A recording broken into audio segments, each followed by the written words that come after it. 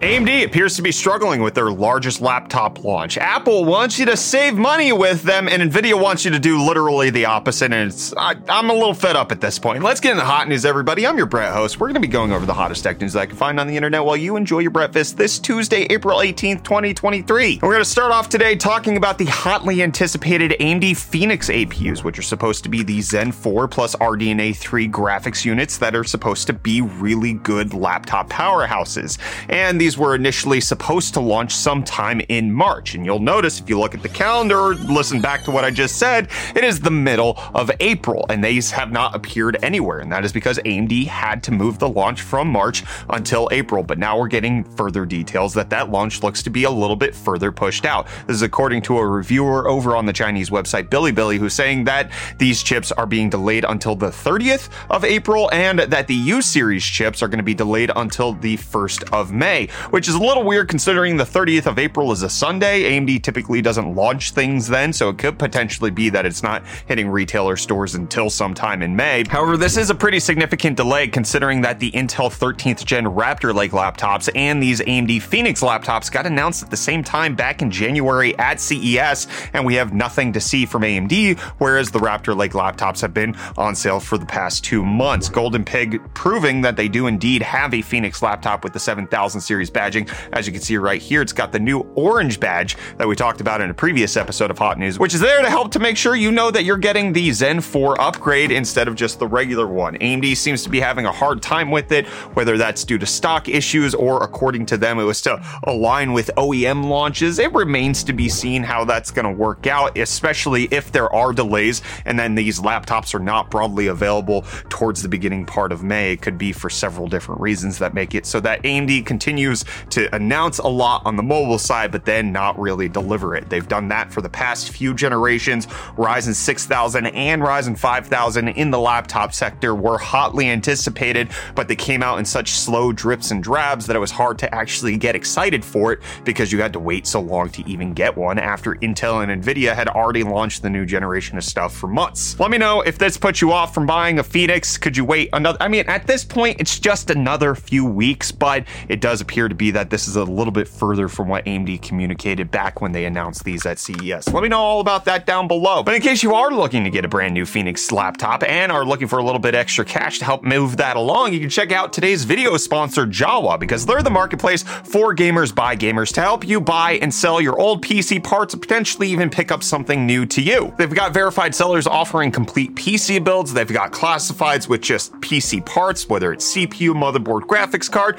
or you can even check them out to sell your old GPU directly to them. They'll offer you a price for your graphics card, whether it be a GTX 1080 Ti or something even newer. Jawa will give you an offer. You can trade it into them without having to worry about the classified side of things, and then you can move forward with that cash to potentially upgrade to a brand new laptop or a 4060 Ti, which we'll talk about the hilariousness of that in a little bit towards the end of Hot News. But Jawa has a great community behind them, over 8,000 active members over on their Discord. They provide a valuable service to anybody who's tech-oriented here in the United States, making sure that you have a marketplace catered specifically to buying and selling PC parts and all the things that a gamer might need. So check out Jawa and their GPU buyer at the link in the video description. Check out their classifieds in case you want to sell something that's not a GPU, and big thanks to Jawa for sponsoring today's video. But in case you want to get a Steam Deck with that little bit extra Jawa money that you just acquired, Valve is announcing that Proton 8 is going to be their biggest release to date. In case you're not familiar, Proton is the compatibility layer between Linux and the games actually playing. It allows for Windows games to be played on Linux, and it's a massive overhaul, with Valve announcing that you're going to need a GPU that supports Vulkan 1.3, but it allows for a ton more games to be played, including newer launches like Forspoken or Dead Space, which have not been fully playable on the Steam Deck. This will give a new set of games to be playable and change a few things under the hood. They said that the experimental version of Proton 8 should be coming out in the next few weeks in case you want to try that out. And I want you to try out the deals that we have from UFD Deals. Reese bringing you the hottest ones.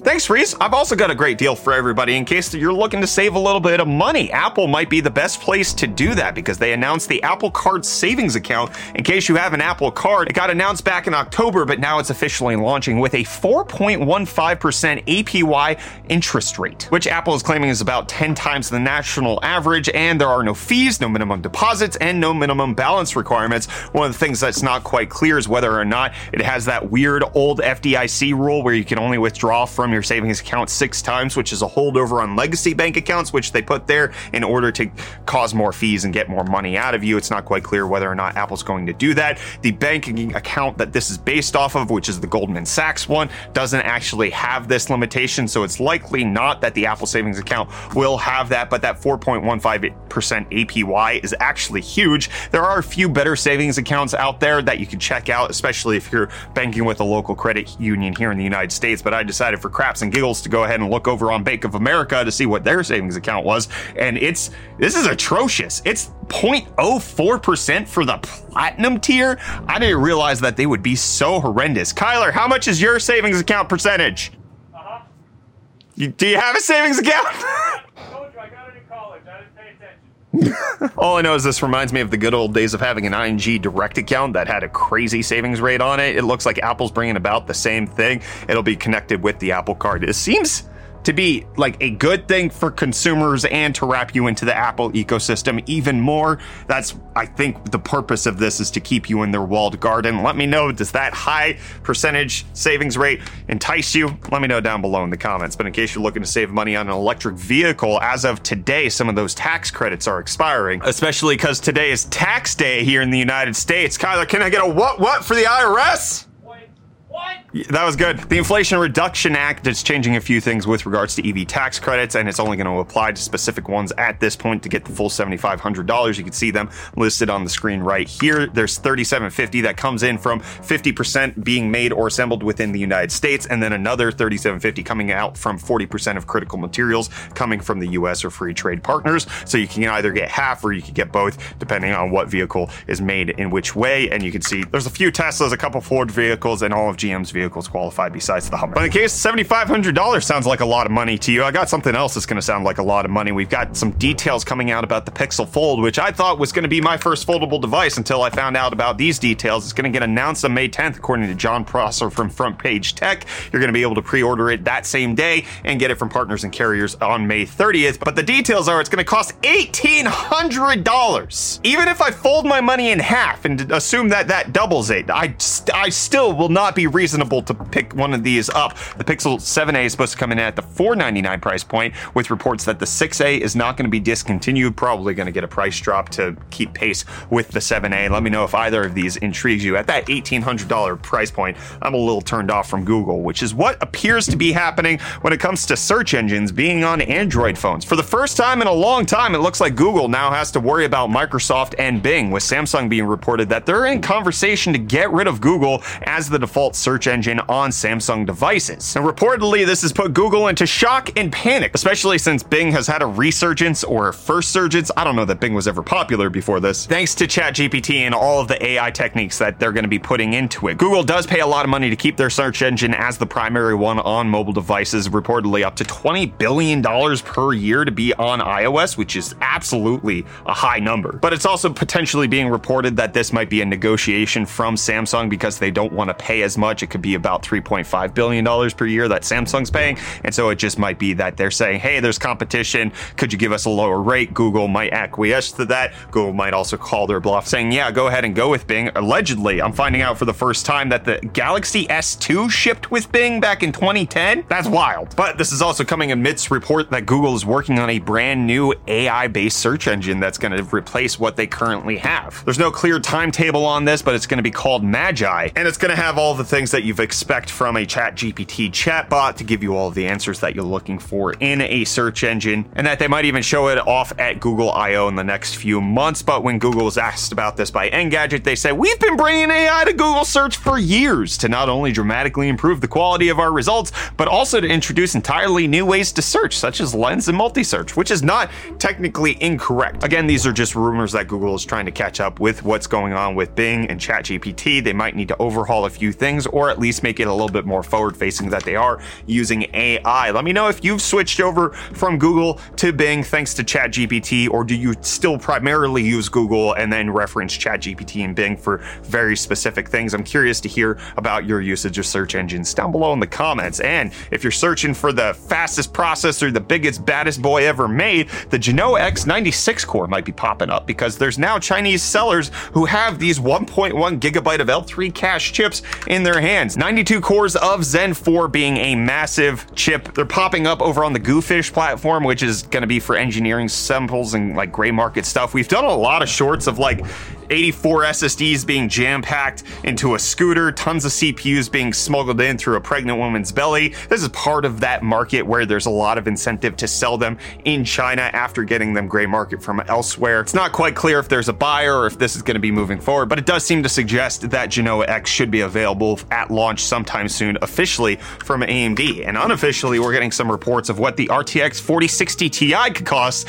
and I am just upset. I'm bothered by this because the price is gosh dang too high, I'll tell you that much. Reports are coming out that this card should come out sometime in May, potentially towards the end of it, around the Computex timeframe, which seems to align with Jensen being the keynote speaker over at Computex. But the report is right now that the price should be about $450, which is only a $50 price bump from the 3060 Ti, whereas the 4070 got a $100 price bump. But the only thing I want to caveat there, I totally forgot that NVIDIA actually didn't technically increase the price of the 70 series card, because I was watching an old episode of Hot News about the RTX 20 series launch, and the RTX 2070, officially the MSRP of that was $599. However, it was only for the Founders Edition cards, and the AIB partner models could technically sell for $499. So going back to $499 for the 3070 was an official price cut by NVIDIA, and now they're just going back to that same price. But obviously the 20 series